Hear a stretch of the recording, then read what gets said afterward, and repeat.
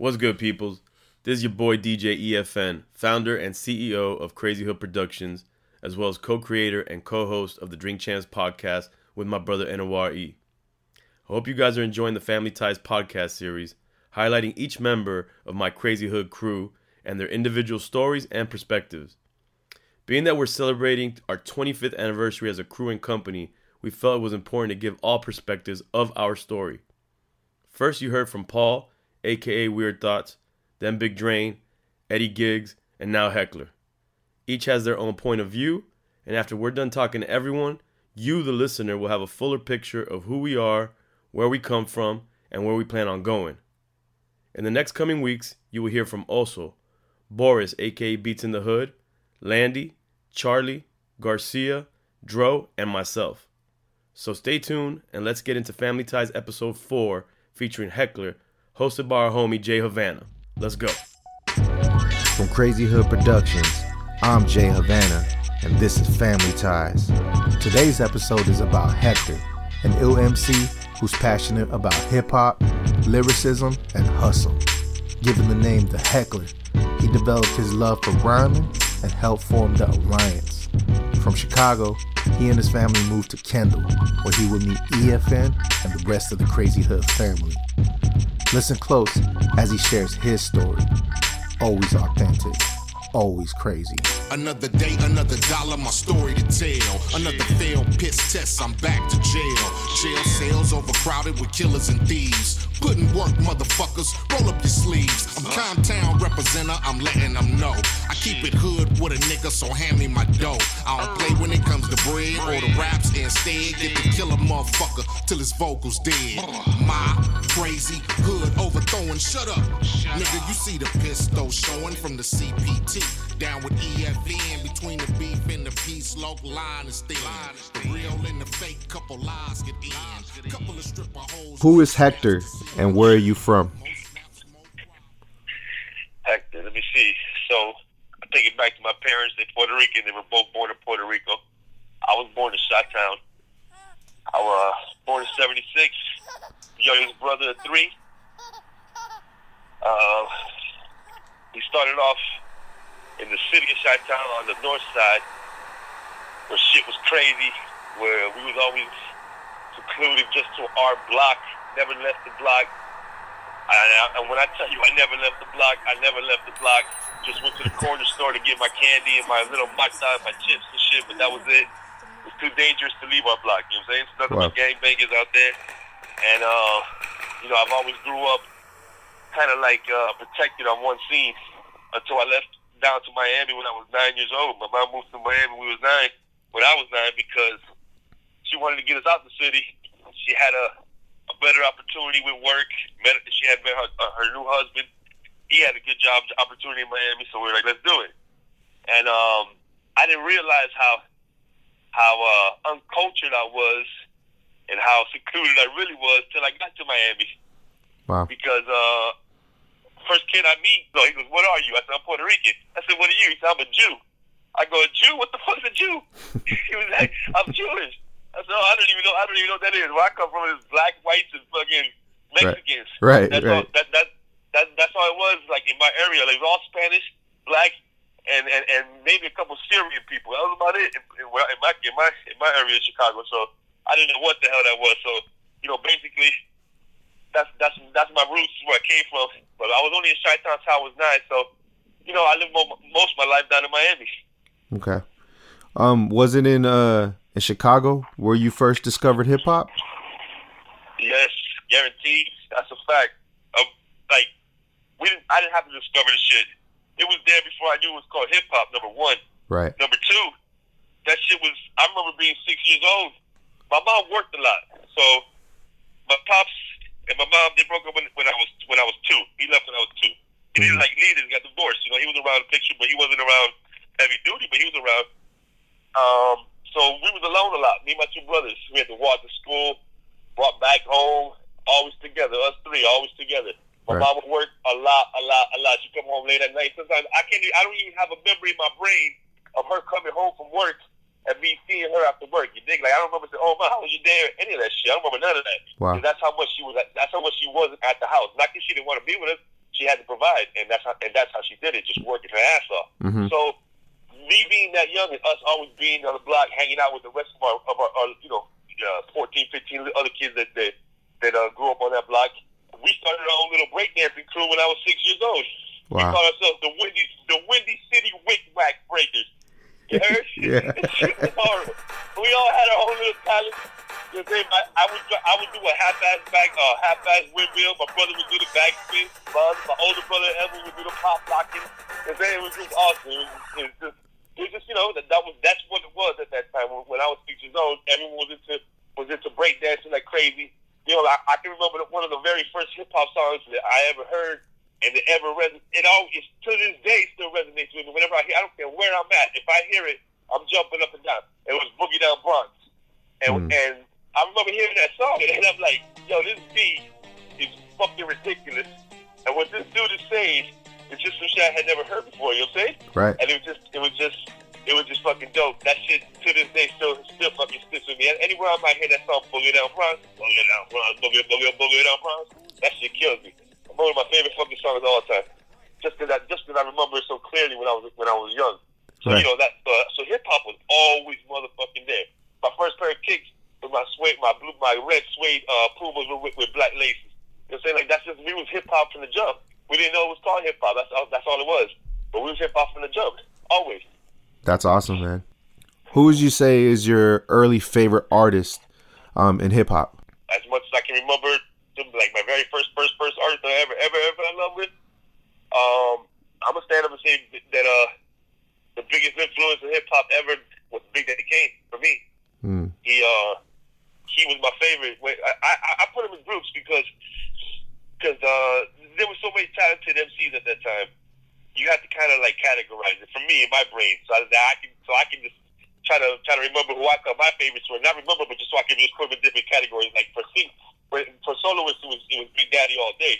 When it came to a group, it was Public Enemy. You know what I'm saying? Mm-hmm. Like that's how I did it. And like you know, like now I move on to to duos like CNN and dudes like that. You know what I'm saying? But like when it comes down to soloists, Big Daddy my biggest influence. I would listen to him all day. It didn't really matter. Him and Public Enemy, that was my favorites. You know what I'm saying? Then Rakim right after that. So, but Big Daddy was my biggest influence for sure. Cool. So let's start with Big Daddy Kane. When you first heard his music, like how much of an impact did that have on you? Well, I would say I always wanted to do music. I always wanted to do hip hop. I always wanted to rap. I just didn't know I wanted to rap. You know what I'm saying? Right. I would keep it to myself. I wouldn't tell a fucking soul. And every time I wanted to practice something, I'm practicing a Big Daddy verse. You know what I'm saying? Yeah. Or I'm doing a little dance in the mirror like Scoop and Scrap. You know what I'm saying? Just trying to be as cool as these motherfuckers. You know what I'm saying? Yeah. And I want to say I started writing 12, 13 years old. So wasn't much after Big Daddy that influenced me to want to put it on paper. And but I still wouldn't show nobody. I don't think I showed anybody a rap for like 3 years, just out of fear that my shit was whack. You know what I'm saying? Right. So that for sure. That I know that every time I thought of something hip hop wise, I would have to bring it back to Big Daddy. What would he do in this situation? How would he start this verse? That's how I thought about it. You know what I'm saying? That's a great way of looking at it, though. That's a great way of thinking about it. I wanted the energy. There's something about the way he put his words down that you knew was real. You understand? Like he was spitting, and you're like, yeah, he lives that shit. You know what I mean? You can tell a lot of niggas spit shit, and you're like, this nigga's fake as fuck, studio gangsters. You know what I'm saying? But you look at Big Daddy and you hear his shit and the conviction he spits it with, you're like, yo, only a nigga who's really doing this can spit this shit. You know what I'm saying? Yes. So I emulated everything off of him. You know what I mean? How would he start this goddamn verse? Would he rap about this fucking subject? You know what I'm saying? Like how would he, you know what I'm saying? Like that's how I would do a lot of my shit in the early days. Yes. That's awesome. So let's go into Public Enemy. Similar question. How did their music influence you? Okay, I'm in 7th grade. I'm going to no, scratch that. This is 88. I moved here 86. I'm in 6th grade. I'm going with 2 other 6th graders, This shit's crazy, all right? This is a little different. All right. Up north, we ain't going nowhere dolo like that. You understand? I ain't going no more than maybe 10 minutes away from my house because I walk somewhere with a friend or something to a friend's house. Down here, I'm in 6th motherfucking grade with 2 other 6th graders. Okay. Mm-hmm. One dude's name was Mike. One dude's name was Steven, I believe. Michael and Steven, we get on the Metro Rail, which would be the train equivalent to the train up north. You know what I'm saying? Mm-hmm. They call it the Metro Rail down here. Right. But the Metro Rail doesn't stretch out too far across Miami. You understand? Like, it goes through the city, but not through the whole city. It just, it gets you close enough. So gotcha. basically, we took the Metro Rail from where we stay in Kendall. It took us about 45, 55 minutes to get all the way down to motherfucking Overtown to what at the time was called Miami Arena. Now it's AAA Arena, but it was Miami Arena at the time. And I'm going to this motherfucking nervous as a motherfucker. I'm telling you, I'm in 6th grade. I'm a little jit. And I'm going up. We get off the Metro. I see this big ass building. She says Miami Arena, humongous. I've never been in this part of town in Miami. You know what I'm saying? Mm-hmm. I fucking get out the Metro. What am I doing there? I'm going to watch one of the first hip hop concerts they ever had down there in Miami Arena. It was motherfucking DJ Jazzy Jeff and the Fresh Prince, Stetsasonic, Public Enemy, and Run DMC. Whoa. Okay, I got goosebumps right now telling you this story. You understand? Same here. that concert changed my fucking life. That concert changed my fucking life, my view on hip hop, on performances, on how shit's supposed to be done. You know what I'm saying? And I went to that concert, brother. First time I ever saw Public Enemy, right? Right.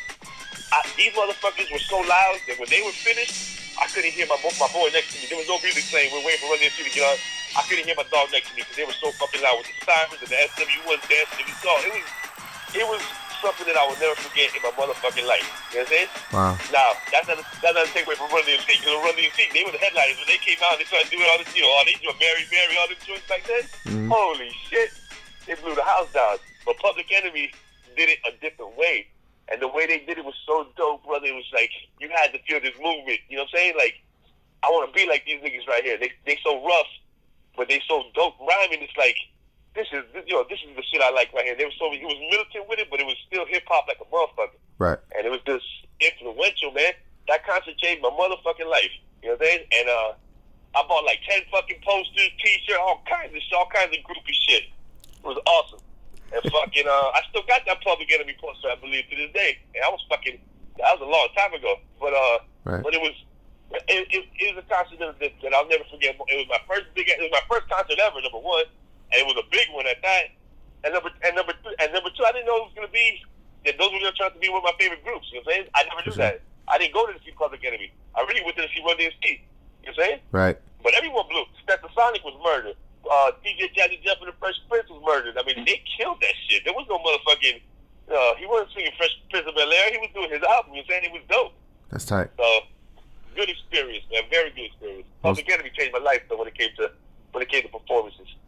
So, staying on the Public Enemy topic, what's your favorite song of theirs, and why? I have a lot of them. I don't want to say I don't have like a favorite song. I have like a favorite era, which would be their first and second album. Okay. Because I think there was a lot of shit going on at that time that no one was talking about, you know what I'm saying? Until they came out. They started talking about a lot of issues, a lot of shit that we were dealing with, that everyday people were dealing with. And that's how I resonate with them. Like, I feel like they were like my cousins and something, like niggas I grew up with, you know what I'm saying? Because the stories they were telling, we were dealing with, you know what I mean? And it's like, that's how you really get to love an artist, is the truth behind all this shit. You know what I'm saying? You can't really listen to someone and be like, that sounds like some shit I do, but he don't really live that. These niggas, I felt that they were for real. I thought they were talking about our issues, even if they were little issues, and they came up with a verse. We were like, yo, these niggas are real. These niggas are everyday people. You know what I'm saying? It's like that's really what made me have the extra love for PE, because, you know, like, they were talking real shit. They were talking our issues, and I like that shit. They were sticking up for our peoples, and you know, like, we needed that at that time. Because I can't really name anyone else who was doing it big on a big scale like they were. I really don't know any other. I can't really name another group at the moment at that time, and when they first came out. I'm saying. Okay, so same thing with Big Daddy Kane. What What would you say is your favorite song of his, and why? Ah, man, one of my favorite songs is "Ain't No Half Steppin'." I just thought, you know what it was? I just thought that at that time, I just thought I was too cool for school. I was the coolest nigga on the block. You know what I'm saying? So anytime I see a motherfucker, "Ain't No Half Steppin'" is probably a saying that I wish I knew 5 years before the song came out. You know what I'm saying? Because in other words, I seen niggas half stepping so much that until that song came out, I didn't know what to call it. And then when I heard "Ain't No Half Steppin'," I'm like, word. I'm gonna take that. I'm gonna coin that phrase. Fuck this shit. Stepping to me. They wanna get some, but I'm the Kane, so yo, you know the outcome. Another victory, they can't get with me. So pick a BC day, cause you're history. I'm the authentic poet to get lyrical. For you to beat me, it's gonna take a miracle. And stepping to me, yo, that's a wrong move. So what you on, Hobbs? Dope a dog food. Competition, I just devour. Like a pit bull against a chihuahua. Cause when it comes to being dope, hot damn, I got it good. Now let me tell you who I am. The BIGDADDYKANE. Dramatic, Asiatic, not like many. I'm different, so don't compare me to another. Cause they can't hang, word to the mother. At least not with the principle in this pedigree. Fucking half step. I wish I knew this shit 5 years ago. And that's why that song, you know, I have so many warming up. I got so many songs from Kane that I love, but that song there it just brings me back. You know what I'm saying? Mellow he's just, you know, he's just niggas, he's just letting niggas know, you know, motherfuckers ain't gonna make it like that. And I love that song. That's what always sticks with me. What was the transition between moving from Chicago to Miami? I know you touched on it a little bit, but kind of go into detail about that. No, let me start off by how we got here. Okay. One day my mom tells us we moving to Miami. I don't even know where the fuck Miami is, but whatever. We moving to Miami. I was young. I'm 9. I don't give a fuck. I'm going where my mom goes. You know what I'm saying? Mm-hmm. So, whatever. We about to jump in a whip, start driving down south. This is some real Puerto Rican shit. You ain't even gonna believe this shit. One, it was me, my 2 brothers, my mom. She just met her new husband, and he had a little son named Anthony, my little stepbrother. Still my dog, still my brother to this day. Right. He fucking so that's 4 boys. My mom and her husband. That's 6 people. We drove down here. Brace yourself for this motherfucker. Whoa. We drove down here in a fucking Datsun 280Z. That's a 2-door little hatchback motherfucking car, okay? Whoa. Us four motherfuckers laid down in the back the whole time. And I'm talking about the whole time from Chicago to Miami. That's a 24-hour trip. And my mom and her husband were driving. Yo, I couldn't, like, now I think about it, I'm like, I can't even believe we came down here in that little fucking whip. That whip's about 5 feet long, nigga, no joke. There's room for fucking, like, 1.5 people in that motherfucker. That's just how we did it. So, whatever, we come down, I'm laying down in the back, it's a hatchback. All you can do is lay down and look up into the sky. For sure. So, here we are 24 hours later, I see some sign. We finally get off the fucking highway. I see the first sign, it says, Bird Road. I'm like, Bird Road? We sure as fucking ain't in Chi-Town no more, you know what I'm saying? Fucking, I'm looking around, I see a little palm tree, I see, it's way different than where I'm coming from, so I'm like, this shit is nice. Whatever. Get to our little condo, everything's fine, everything's nice, so fast forward to day 1 of school, okay? Well, first of all, it's summertime when we got here, so we're waiting for school to start. We don't know how far everything is in this motherfucker. You need a plane out here in Miami. You can't fucking walk nowhere, you know what I'm saying? So fucking, the first day, my grandmother comes down from Chi-Town the first week. She wants to see how we, where we moved to. She wants to help us settle in. No doubt. My grandmother comes down, she's like, oh yeah, I want to go to fucking Kmart. Like, where's there a Kmart? I was like, I don't know. Fucking there's a goddamn Kmart. All I see is apartments around here. So she calls my mom. My mom says, yeah, it's the Burac. Take 137, walk down, you'll get there. Mind you, I'm on 56th Street. She wants me, Miller, she wants me to go to Kendall Drive, which is 88. Alright, so that's motherfucking 32 blocks. The blocks out here aren't like up north. Up north, you can walk 32 blocks and you feel like you walk only 10 minutes because there's so much shit to see. The stores everywhere. No, nigga, this is straight trees and grass and nothing. So we walking and walking and walking. Dog, took about an hour and a half.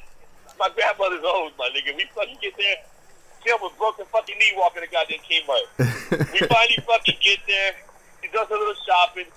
I'm like, yo, yeah, let's take the bus back. We gonna walk this shit back? You know what I'm saying? She was like, let's walk. Fuck it. That's how we got here. We gonna go back. Before we left, me and my brothers, we were still in breakdancing mode. So me and my brother Orlando and my brother Evan, we were from the Kmart. they had those reflector what's tints on the door, you know what I mean? So like you can see your reflection. We started breakdancing in front of the motherfuckers for like 10 minutes while we waited for my grandmother to come outside. It was just funny. It was just, you could tell we was not that we weren't from there. You could tell, you know what I'm saying? Right. So now, whatever. Took it 10 years to walk back home. Fast forward to day one of school. 4th grade, I'm walking in. I got my black Pumas, my black Lee jeans, and a black Gucci sweater. All black sweater with the Gucci, and a big Gucci symbol in the middle. My nigga, it's 185,000 degrees outside. Okay, I don't got summer gear. All I got is winter gear. We only got 2 weeks of hotness up north. So I fucking just put on whatever the fuck I got. I walk into the school. All I see is a bunch of kids in shorts, like nut hugging ass shorts, little ass shorts up to their thighs, little ass t-shirts, tube socks up to their knees. I'm like, what the fuck? They looking at me like I'm a fucking alien. You know what I'm saying? And I'm like, I don't say nothing because what I'm gonna say is what I got. You know what I'm saying? But I knew that day. I walked home that day, sweating my balls off. It was so hot. I told my mom that day, "Mom, we gotta go shopping because this is bullshit. Everything we got is for the snow. You know what I'm saying? Like this ain't gonna work." So, you know, we learned our lesson quick. First day we learned our lesson. I mean, let me tell you, it was a hell of a transition. I ain't gonna lie to you. But we transitioned good right after that. You know what I'm saying? Like it didn't take us long to find out a whole bunch of friends and get into a whole bunch of trouble. So it was cool. You're listening to the Family Ties podcast series, A Crazy Hood Story. We also want you to check out Drink Champs and all its affiliated podcasts like Thugged Out Thursdays, A Drug Dealer's Dream, and many more that are being added to the network. So check us out at drinkchamps.com. Also check us out at crazyhood.com. And stay tuned for new episodes of Family Ties dropping every week. Let's get back into episode 4. So how did you go about meeting EFN? Were you already in Miami for a couple of years prior to meeting to them? I've been in Miami longer than anywhere in CHP except for Mike. Mike was born out here. Mike is a 305 nigga. Garcia, he's always has been. So he's the only nigga was born out here. Everyone else came from somewhere else. But I came when I was 9, so I've been here longer than all the niggas. Okay. EFN, yeah, they all came. Eric, Paul, Dre, all the niggas came in a little bit later. EFN came a little after me, you know, but Paul and all them came in their teens when they was a little older. Right. I think EFN could have been about 12, 13 last year when he came, but I was 9, so imagine, I was still a jit. Right. So I had a little more history in Miami than these niggas did because I came a little earlier. You know what I'm saying? Right. But so EFN, I didn't meet till high school. You know what I'm saying? Like we didn't go to St. Junior High. The junior high EFN went to was called Arvida. I went to Hammocks. We was actually rivals. You know what I'm saying? Okay. Like we didn't know each other, but our schools were rivals because there's a lot of gangbangers. There was a gang called IMP, and a lot of them were super heavy over there in Arvida where he was at. There was a lot of them niggas out there. A lot of them. Right. And there was a lot in my school too. But there was just a lot more over there. It was just crazy. And I remember any story from any nigga from Hammocks in junior high would go near Arvida and we beefing. It's just what it was. It was real stupid. You know what I'm saying? It was stupid, but it's just what it was. Niggas didn't like that school. They didn't like our school. That's just what it was. Right. Maybe just because it was different buildings. But yeah, so we go to high school now. I'm in 9th grade. My high school, I saw the whole transition of like hip hop culture right in front of my motherfucking eyes. It's real weird. I'm gonna tell you like this. I'm in 8th grade. Let's go for 8th grade real quick. Everything is normal. Miami style was like the canvas Converse with the Lee jeans and the fucking silk shirts and the fisherman hats. You know, it was a little different. You know what I mean? And so I went through that phase, the whole Miami phase. I get to 9th grade. Everything's still the same exact way. People are still the same fucking way. But I go to motherfucking after 9th grade. I knew a lot of people right when I got to high school because my 2 brothers were older than me. Orlando was already in 10th grade. My brother Edwin was already in 11th grade. So when I come in, you know, they move up a year. I'm a freshman now, and I know all their friends. You know what I'm saying? And anybody they know, my brother Orlando knew everybody and their motherfucking mother. You know what I'm saying? Like, he could tell you the middle name of a motherfucker's grandmother. Like, he knew everybody. You know what I'm saying? It was fucking weird. Yeah, my brother knew every fucking body, from gangsters to lames, to no matter who you were. My brother fucked with you. You know what I'm saying? So that's how I get to know the whole school now. And it was real funny because there was this party. They were having a party of the block of my house. Probably about, I was about 13 years old, about to go to fucking 9th grade. Like the summer of fucking after 8th grade. Mm-hmm. The summer going into 9th grade.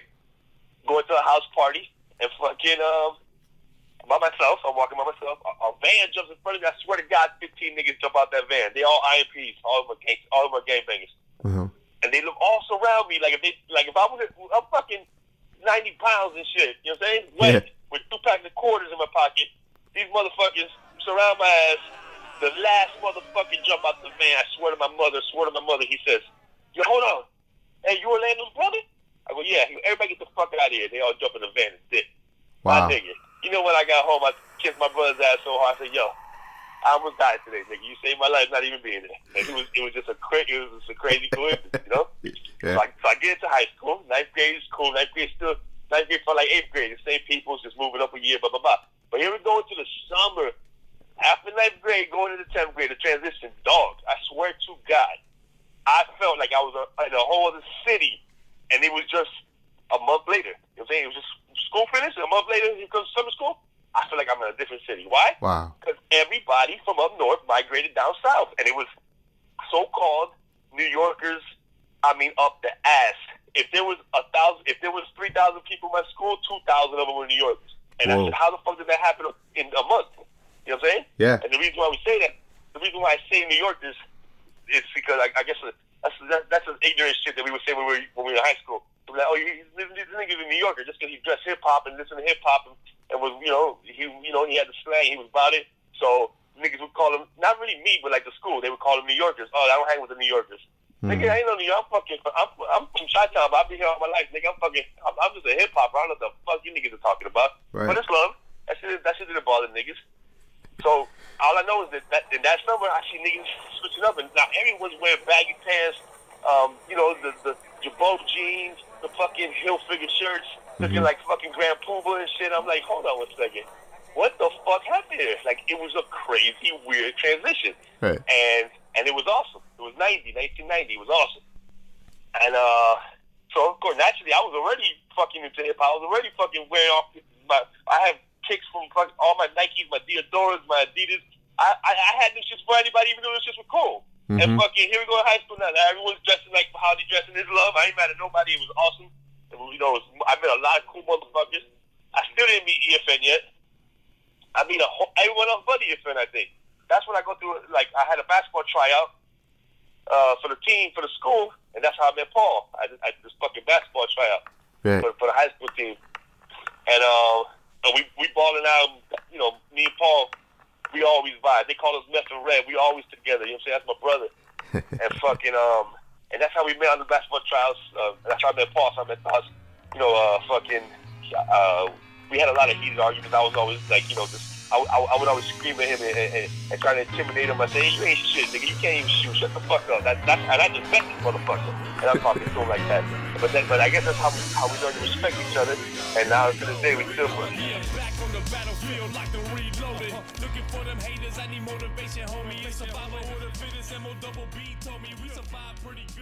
So, in EFN, I want to say I met him through maybe Paul. One of them, I didn't directly go up to him and say, hey, what's your name? I know it wasn't like that. Mm-hmm. I vaguely remember how I met him, but of course it's through someone in the crew, guaranteed. And we weren't on some music shit. We wasn't on no crew shit, nothing. We was just we all hung out in the same circle. That's how we got to meet. And that's really how I met EFN. It was nothing on music and nothing. It was just like, hey, what's up? What's going on? We're in the same crew. Like, you hang out with the same niggas I hang out with. Right. Now we cool. That's how I met EFN. It wasn't until like maybe a year later that he comes with this Crazy Hood idea. And I ain't gonna lie, I first heard of Crazy Hood Productions. Mind you, I'm fucking young. I'm like 17, 16. I'm like, Crazy Hood Productions. I don't know if that's gonna work, homie. Come on, it's the C to the R, A, C, Y, H, double O, D, C, H, P, A, double L, I, A, N, C, E. From the 305th Hood, we the specialists to the R, A, C, Y, H, double O, D, C, H, P. From the lower East Coast, representing 305 is the A, double L. Yo, it's time to get my niggas. You know what I'm saying? Mm-hmm. strong-headed ass individual. He's one of the smartest motherfuckers I know. I respect him heavily. That day, not only that day, but till today, he don't give a fuck what anybody say about that motherfucking name. He took that shit and ran with it. And I was still, I had my own little crew to the side, Underworld Elements. We was always doing our little thing. We was just terrorizing the city, just not really fucking with anyone else. It was like us five, and that was it. You know what I mean? But like, these niggas were mad cool. We got the intro, and we started kicking it ever since then. That's dope. So let's go back just a little bit. You mentioned Underworld Elements. Talk about that a little bit. Yeah. What was Underworld Elements, and who were the group, and what was your roles? Right. Yo, listen. I went through a lot of phases in my life. And every phase included hip hop in it, though. So like, we went through a skateboarding phase, still looking like a hip hopper on a skateboard. And I didn't skate too heavy. I just hung out with a lot of skaters because they were funny and they smoked a lot of weed. Right. So I'm like, I'm hanging with these niggas. You know what I mean? Yeah. And this is the God honest truth. We were smoking weed. Everybody started with regs, right? Right. One day these niggas brought me this little ass fucking baggie with this green ball in it that looked like a fucking jewel, and that was fucking crippy. And we were like, what the fuck is that? Nigga, we were staring at that shit for about 30 minutes before we even rolled that motherfucker. That's how beautiful it was. Right. And we were like, what in the... And then when we smoked it, there was no turning back. We said, what in the fuck is this? So we had to try to get money just so we can get the middle 20s, because this shit was off the chain. And then, and that was that. But anyway, so I started hanging out with these skateboarders, and there was a clothing line that they always wore. I saw these little letters on their pants, these big ass pants they used to wear. It said UE on the motherfucking pocket. So I was like, UE? What the fuck is that? It took me months to figure out what UE was, but I finally saw it in the store, and it said Underworld Elements. I said, yo, that is the dopest fucking name I ever heard in my motherfucking life. I was already writing rhymes, all right? Right. I was super young. I was probably 15 at the time. I was already writing rhymes. My niggas who I was hanging with, we had an ill crew. One nigga name was Hiram, a.k.a. White Sands. You can figure that one out. Other nigga name was Kermit, Ivan. We call him Kermit because nigga look like Kermit. I ain't gonna lie.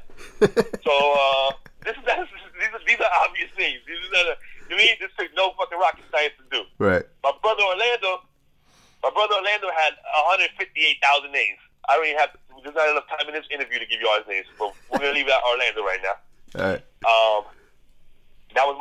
He was always with me. My older brother Edwin wasn't in our crew because he always did it. He was 2 years older. He was always falling in love, doing his own thing.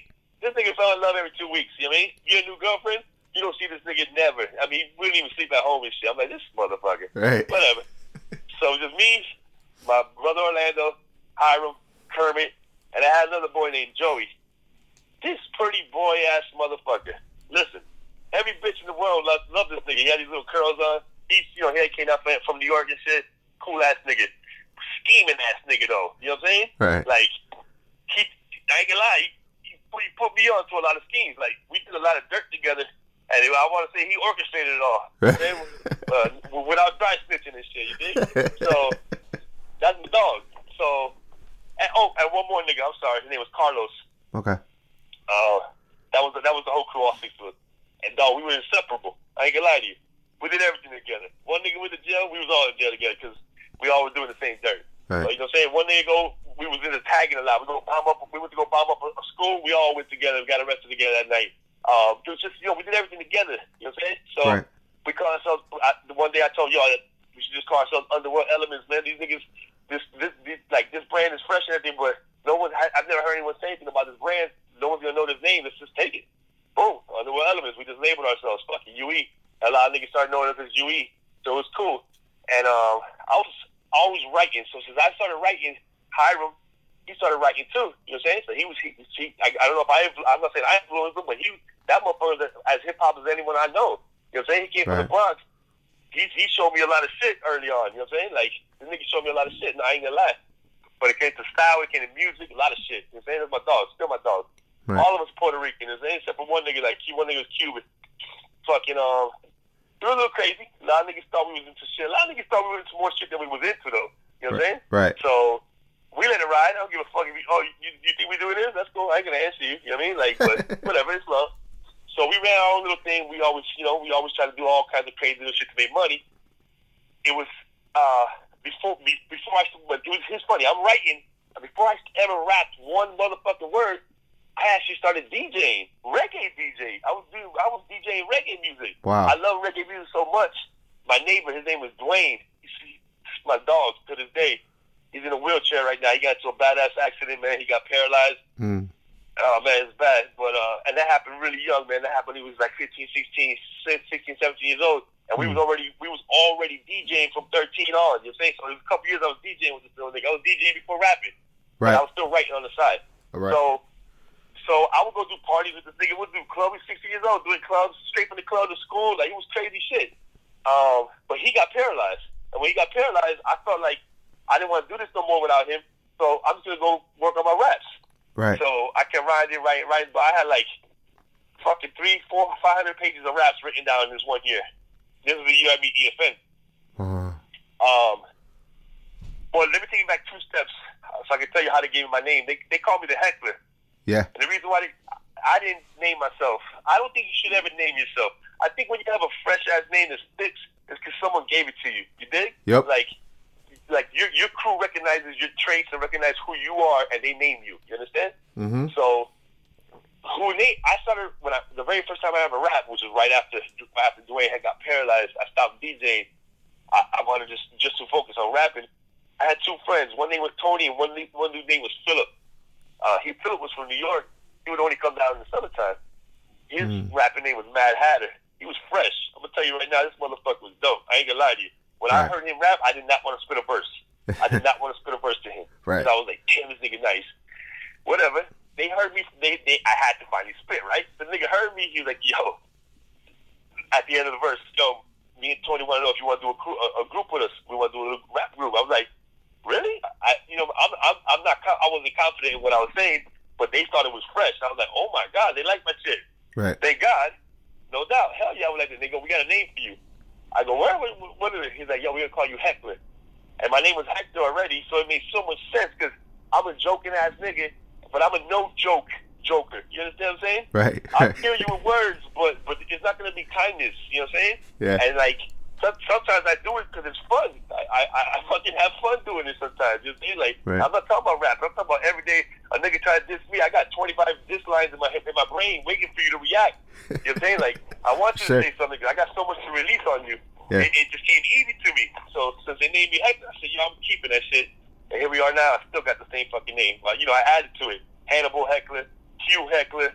You know what I'm saying? I fucked around, called myself Adolf Heckler one day. And he was like, yo, I don't think you should fuck with that one. I said, well, let me scratch that off the repertoire. But fucking, you know what I mean? Like, general bars. We go in. I've done this shit for a minute, man. And that's how they gave me my fucking name. So when I met EFN, and I told him I rap, blah, blah, blah, this is my name, blah, blah, blah.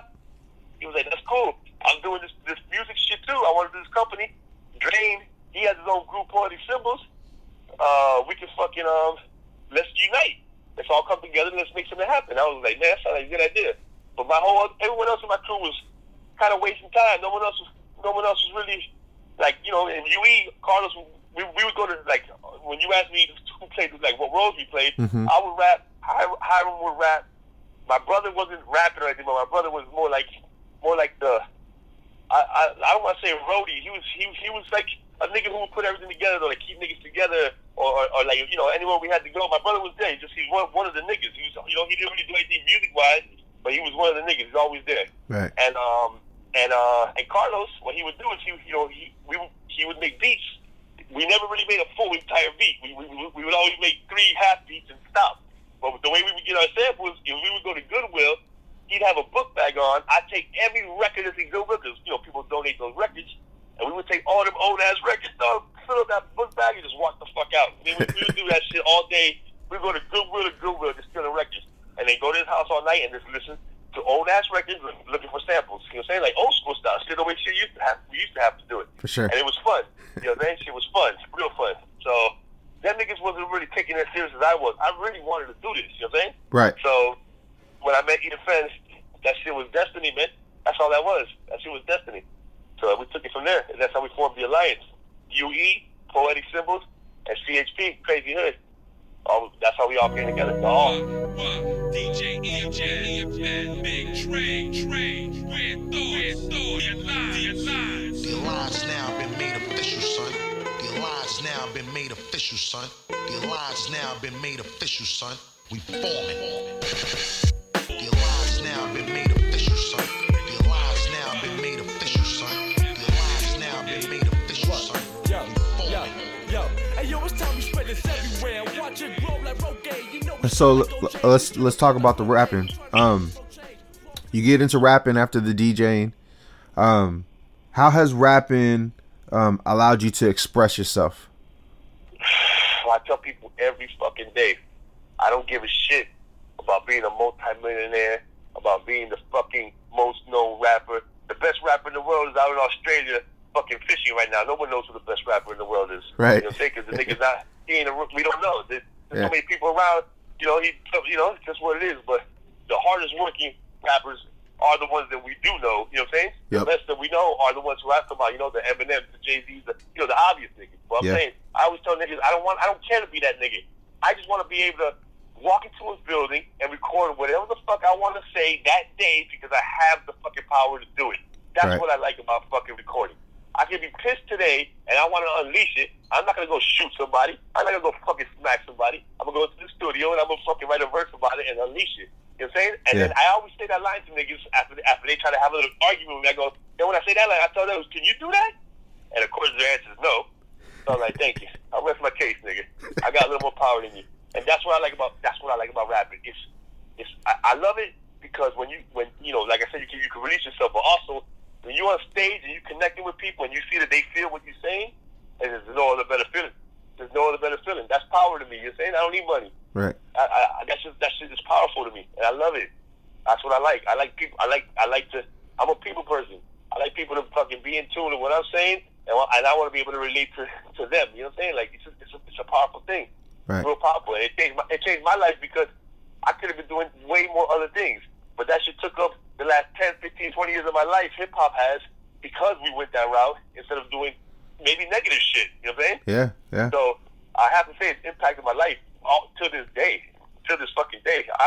You see, EFN always have this little quote. Thank God for hip hop. Always hip hop saved my life. It's the truest shit I ever heard.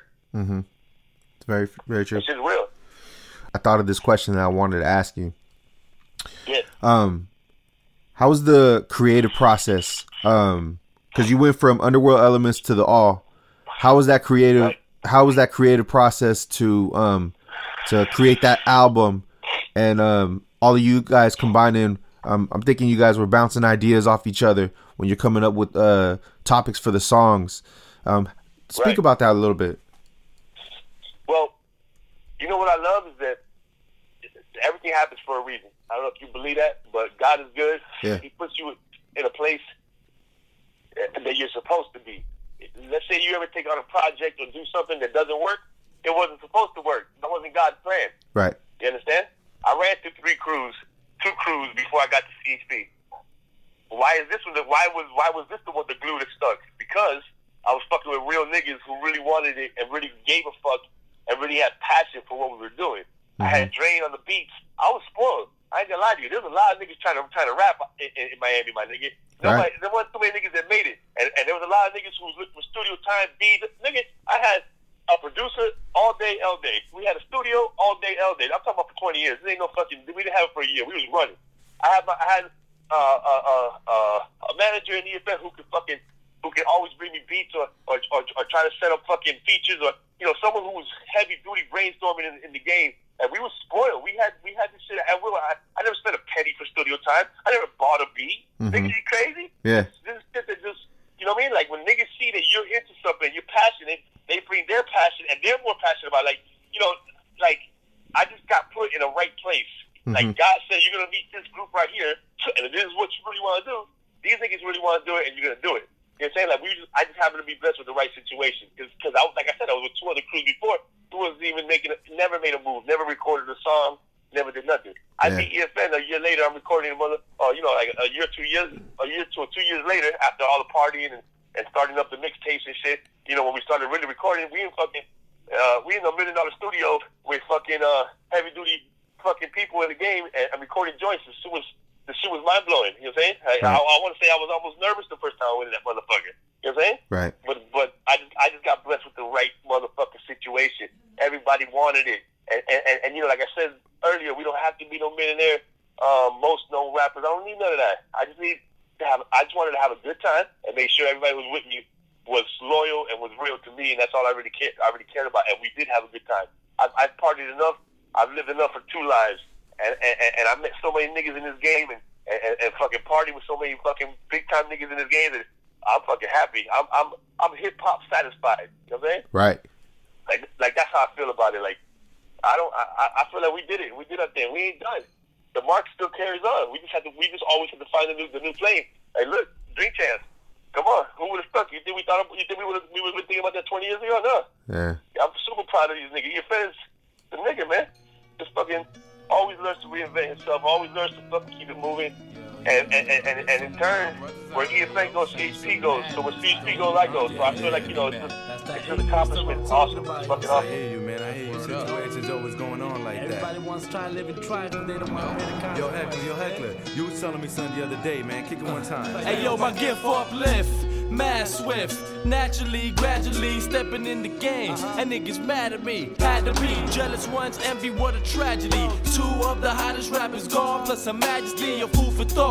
At least for me, cause I'm blessed to see mentality. Hold the fort down for the family. I ran to see the streets, cause some insanity to me and my peace, but that's life, that's reality. I plan to be. Hey yo, the man who reach infinity. Drop a gem on them, teach them how a real man should be. But actually, niggas don't listen, plus their faculty is ignorant. I understand, but yo, that shit's a past to me. I'm grown up, and yo, I witness mad catastrophes. Kids killing, kids murder rate increasing drastically. Sad to see, plus nowadays get hit rapidly. On the streets, run your shit or check the gun clapping steeds. That's real, that's what I feel when I be rapping trees. Check yourself, I lay this out for ignorant crowds to see. When did you feel like you first became part of CHP?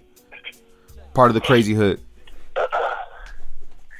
When I met EFN and Paul and everybody, like I said, it wasn't on some music shit in the beginning. It was just on let's get to know each other type shit. And we would always hang out, Sugarwoods, we would play ball all motherfucking day out there. Or where we was hanging out, we was deep. Niggas was deep. CHP was like 30 niggas with them niggas. You know what I'm saying? Like 30 people, no joke. And I would always talk to my boys in UE and be like, yo, these niggas, dog. Like, they beat up. Yeah, there's a lot of niggas out there, but half of them niggas are clowns. You know what I'm saying? Yeah. Like, half of them niggas ain't even really, they ain't got the heart to do nothing. They ain't in it for nothing. They just hanging around just to be cool. And, of course, I know my words speak the truth because here we are now, it's only 10 of us. You know what I'm saying? And I promise you, all them other 20 niggas that were kicked out, they trickled out real fast. You understand? I'm talking about maybe before high school was over, the niggas was already out of CHP. Like, Right. There was just so many clowns. And I told EFN, I said, he had asked me to be in CHP, like, you know, let's get together. I was like, I ain't gonna be in it if them 2 niggas are in it. These 2 brothers, which I don't want to clown them niggas because, like, I'm cool with them today. You know what I'm saying? Right. But would you go play for the fucking NBA if you didn't know how to play basketball, motherfucker? Don't try out. Right. You understand? So I felt that way about hip hop. Like, stop trying to be in this music group when you don't even know how to spell hip hop. Like, stop it. You know what I'm saying? And it was just whack. And I called the niggas out early. And of course, I called the niggas out. Of course, what happens? The niggas are out the group. They out the crew. And then when they were out the crew, I hopped up in that motherfucker. So I would have to say, like, you asked me, and when I feel like I was CHP from the day one that I started hanging out with them niggas, like, but on the serious tip, when we was having fucking meetings at EFN's father's house early days on, and just plotting on shit to do, and the EFN's planning fucking parties and doing mixtapes. I felt like I was a part of that shit from day one. Like, from the minute I met these niggas, they brought me in. And they never ever treated me like an outsider. I felt like I grew up with these niggas. You know what I'm saying? I felt like we was babies together because they never treated me like an outsider. Never. I never felt awkward. I always felt welcomed. If I'm in the studio, when I was in the studio, homie, in the early days, everybody was in that session. 20 niggas in that session. Then the shit started trickling down. Years start passing. I start losing, I guess, some passion for it. You think? Because like now I'm going through life, having babies and getting married and all kinds of shit. Right. That shit fucking takes the time from the music now. Now I got to make sure my babies are good. But you know, like I never knew how much of a father, of a family man I would be. Like I never knew that I would rather dedicate every single hour of my day to make sure my kids are okay than they go into the studio anymore. Like I didn't know I would lose that passion for music like that. You know what I'm saying? Yeah. I was just a lot of family shit happening. You know, life was happening. For sure. Fucking, so I felt like I was always welcome and shit until I started losing my drive. When I started losing my drive, shit, I'll be in the studio. I kid you not. This is when I know I started losing my drive. I'm in the studio. Who's in the session now? Me and the engineer. That's it. And that motherfucker's trying to put the shit on, trying to put the beat on replay so he can go out and take a picture or go do whatever he wanted to do while I record. Like it was like no one there. Right. You know what I'm saying? Right. And then I started losing my passion. I was going there only once a fucking month maybe to record. Used to be there every day. You know what I'm saying? So it was like, you know, they should not, and that's not to say that they not, that's when they started like shunning me or not, you know, like disrespect me. No, we still all were cool. I was just losing the passion for it, and that's just what it was. It was just too much toll on me, too much shit on me. You know, this is 10, 15 years later, but you know, you could tell. Yeah. That's when the drive started ending, and it was just crazy. You know what I'm saying? So For sure. I still go record to this day. It's nothing, but it's not like we used to do it. You know what I'm saying? Right. It used to be way more fun. Used to be way more fucking, like just way more fucking. I don't know. It's just a different feel. You know, we used to do it, and we used to do it more often. Now we, you know, it's whenever we get to it now. So, right. And I think also too, like when you've done music and you've had that that form of expression of writing the lyrics to recording it and all that, that's always going to be inside you. That's always going to have. I think so. I believe that. Yeah. I believe that. Like if you look at our first album, Who's Crazy? Right. You know, our very first album, fucking I didn't even notice this shit, but like one of my cousins brought this to my attention. They're like, "Damn, nigga, you like the first verse of every song, or like you on every joint." But he made some comments that I was on the album a lot. Yeah. And I told him, listen, it's not because I thought I was better than anyone else. Or no, they respected my verse, so thank God I was able to be on joints because my dogs they liked what I was kicking. Thank God. And on top of that, fucking it's just I had a lot of creativity in the show. I was thinking a lot. You know what I'm saying? Like when it came to hooks and ideas for songs. Yeah. We had a lot of. I wasn't the only one. You know, Drain, Paul, we all put our 2 cents in the motherfucker. Right. You know what I'm saying? But I had a lot of ideas that it was awesome because a lot of shit I was thinking about, my dogs were thinking about, and I was like, wow, this is great because we're all on the same fucking page. You know what I'm saying? And it's like that creative process will never stop. You always gotta be creative, and no matter whatever the fuck you do. Yeah. You know what I'm saying? So it's not like sales. It's not what you sell, it's how you sell. You know what I'm saying? Right. So you always gotta just keep it moving. I'm gonna have to be creative every day I wake the fuck up. You know what I'm saying? I'm always thinking of a new way to make money. So I gotta be creative. Listen, who gon' stop me now? On the proud nigga veteran pride. I'm still about that quick money, man. Bread on the side. I still got all my connects, man. I'm ready to ride and I'm ready to give them shit like elephant size. Everybody know I'm down like a lazy eye. The streets is a bitch, but she pays me right. So I know I gotta hustle. That's the way to life. Cause I had my first hustle back in 85, 87. It was heaven, break dance in the streets. Cardboard on the floor, boom box for the beats. All black jumpsuit, red Pumas down low. And you all know how the story goes. See, I hustle green all across the scene. And I used to move weight like a snow machine. You know what I'm saying? Back then it was just trying to make money, trying to do music. But it was that creativity you never lose that. You never lose that. I got thoughts in my brain right now I want to go like that. Right. But I won't do it because I know I got to go fucking handle a restaurant. Then I got to come back and be a father and a husband. Right. I'm tired. I'm just tired over here. Yeah. That's True. the only reason. So what does loyalty mean to you? Loyalty is everything, man. Loyalty is the reason why I even fuck with CHP. I've met a lot of unloyal motherfuckers, smiling in your face, sitting on your couch at the crib, promising you a bunch of shit. I don't want no fucking promises. I don't even want you to talk to me about nothing. just show me. You know what I'm saying? Yeah. And if I can have a true definition of loyalty, it would say Crazy Hood inside the fucking dictionary, because this is 25 years, my nigga. There's 1,000 crews in Miami. None of them are together anymore. Maybe 2. And they look at us like, God damn, y'all niggas still know each other? No, we don't only know each other. We just hung out last night, nigga. You know what I'm saying? Like, we do this every day. This is my brothers. We ain't friends no more. We're brothers now. You know what I'm saying? Yeah. So, you know, so loyalty to me is what I'm seeing right now. Is Crazy Hood. That is loyalty to me. You know what I'm saying? Loyalty is being there for someone without telling them you're going to be there. You know what I'm saying? Yeah. That's loyalty. Don't fucking tell me you're going to be somewhere and don't show up. That's the worst thing you can ever do to me. You know what I'm saying? Yeah. So that's loyalty. Acting without having to tell motherfuckers. You know what I'm saying? Doing without having to tell people you're doing. You know? Most definitely. You don't need to brag about none of that shit either. So loyalty, you show loyalty. You can never tell a nigga you're loyal. You tell me you're loyal, that's when I question you. You know what I'm saying? Right. I don't want to hear it. I want to see it. So I've seen it a lot. You know what I'm saying? Yeah. I had a lot of fun with my dogs. I've been a lot of places. We've done a lot of shows where loyalty was proven. You know what I'm saying? Whether it be a fight, whether it be anything, niggas are standing right next to you. You know what I'm saying? Mm-hmm. We had plenty of those, plenty of fucking almost fights. We had about 1,000 almost fights. You know what I'm saying? Those shit happen all the fucking time. My dog's right next to me.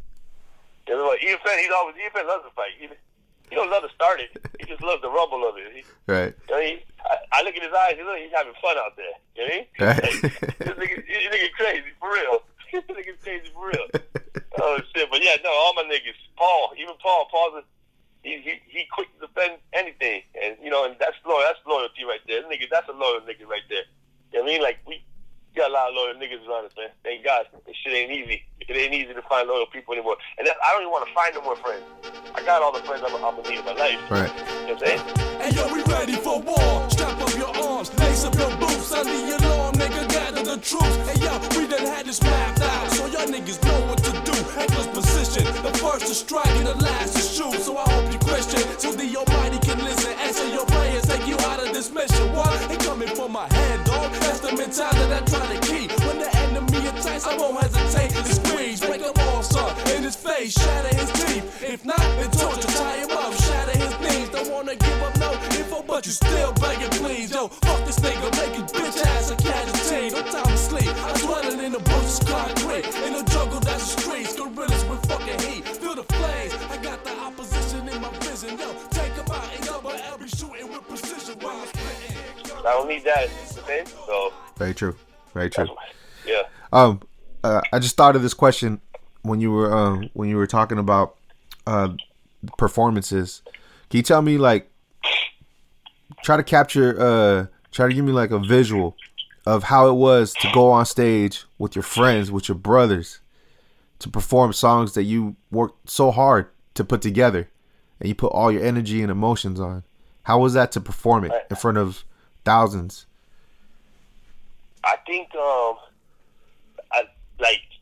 I would have never known that the reason why I want to rap is because of how the reaction of the crowd is. I would have never known that answer until I've done it. You know what I'm saying? So now that we've been on stage and done it, that's probably the reason. Now I know the reason why I like this entertainment business. Like, I don't like the entertainment business, but this is the part I like about it. When you're on stage connecting with an audience, I mean, brother, it's fucking powerful. You almost feel like a dictator out there. You know what I'm saying? Like, Yeah. you're telling people what to do out this motherfucker for 7 minutes on stage, and it feels good. It's like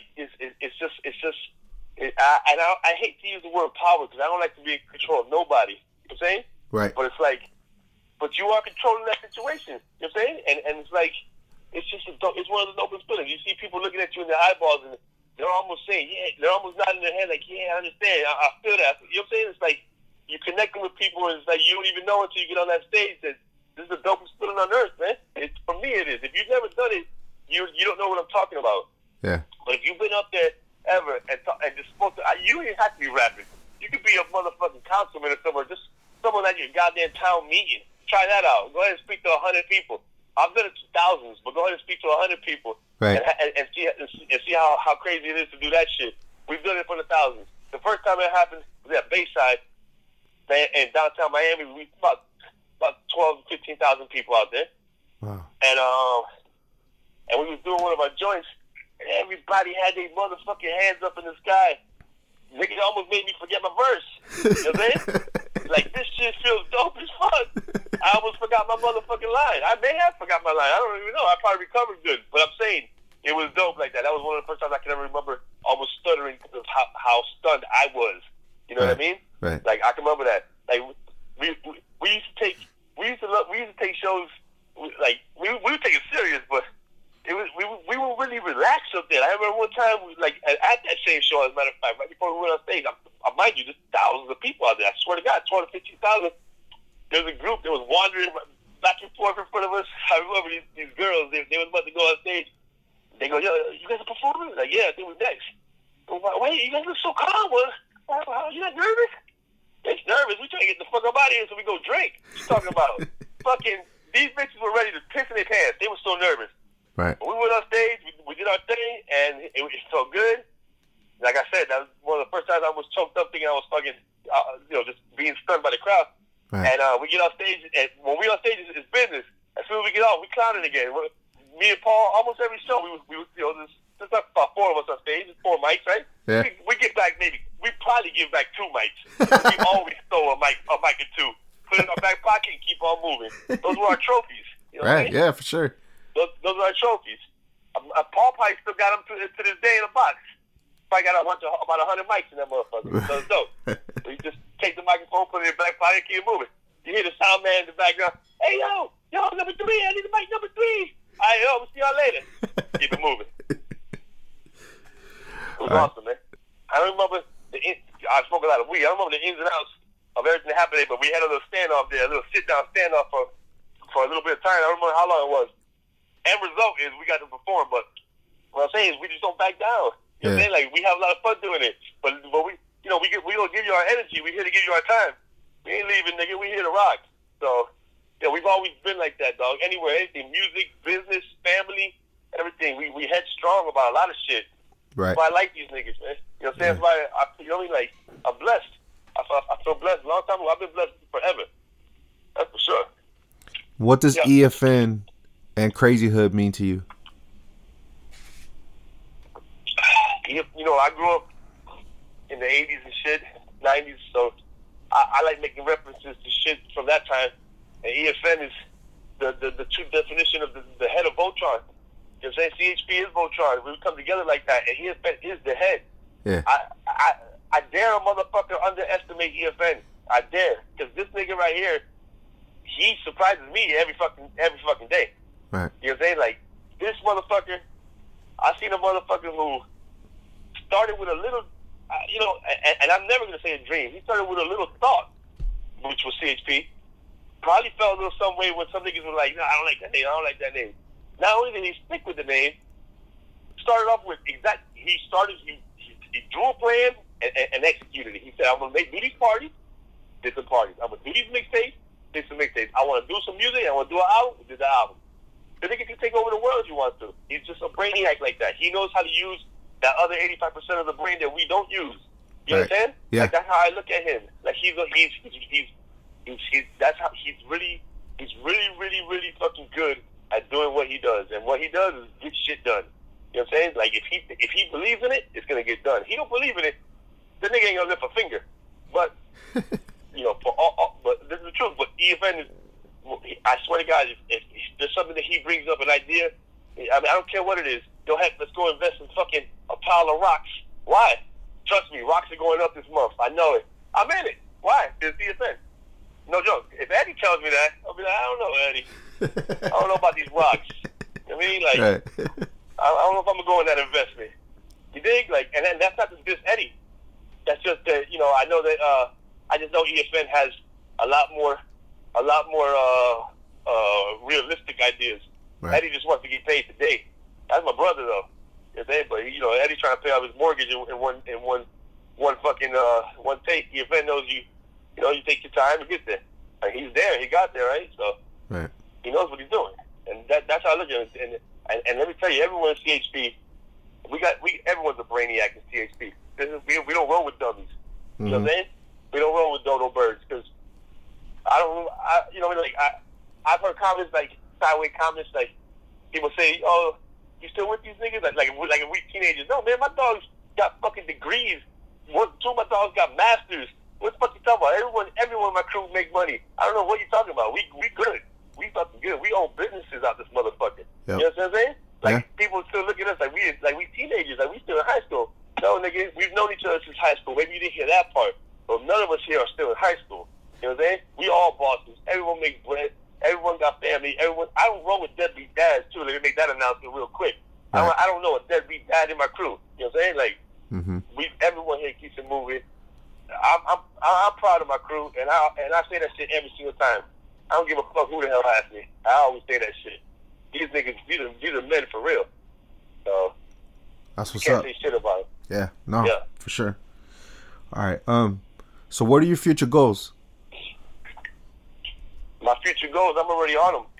I got short term, I got long term. Short term was to start off my business. Long term was to have fucking 6-7 restaurants by the time I'm 50. Right. So I'm already working on my goal. Really, that's when it comes to life goals. But when it comes to this music thing, I always want to start. CHP will always be there. We need the next generation of Crazy Hood. So I would love to be one of the main elements to go out and find the next hood, the next CHP. You know what I'm saying? The next niggas who are gonna keep our legacy going. Right. This shit can't stop. You know what I'm saying? And it won't stop. It won't stop. This is a fact. So we're just gonna. I would like to branch off. Not branch off of CHP, just like doing extra little things where we, you know, get into management or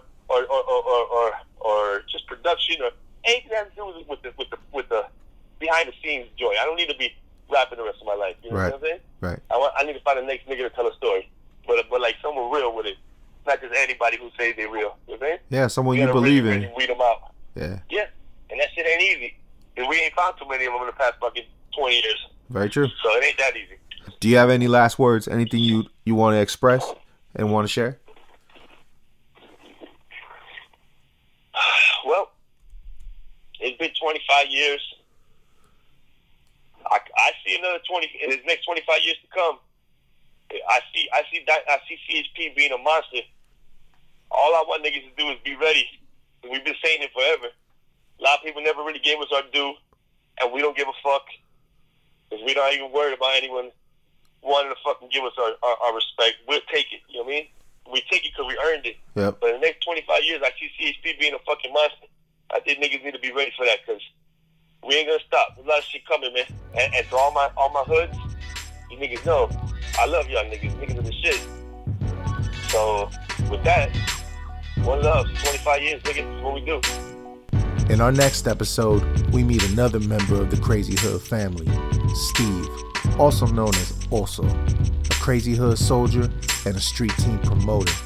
Oso has been there from the beginning and played a major part in the reinvention of the crew over the past 25 years. Tune in and listen to his story. New episodes of Family Ties come out weekly. Family Ties is a Crazy Hood production. This episode was produced by DJ EFN and myself, Jay Havana.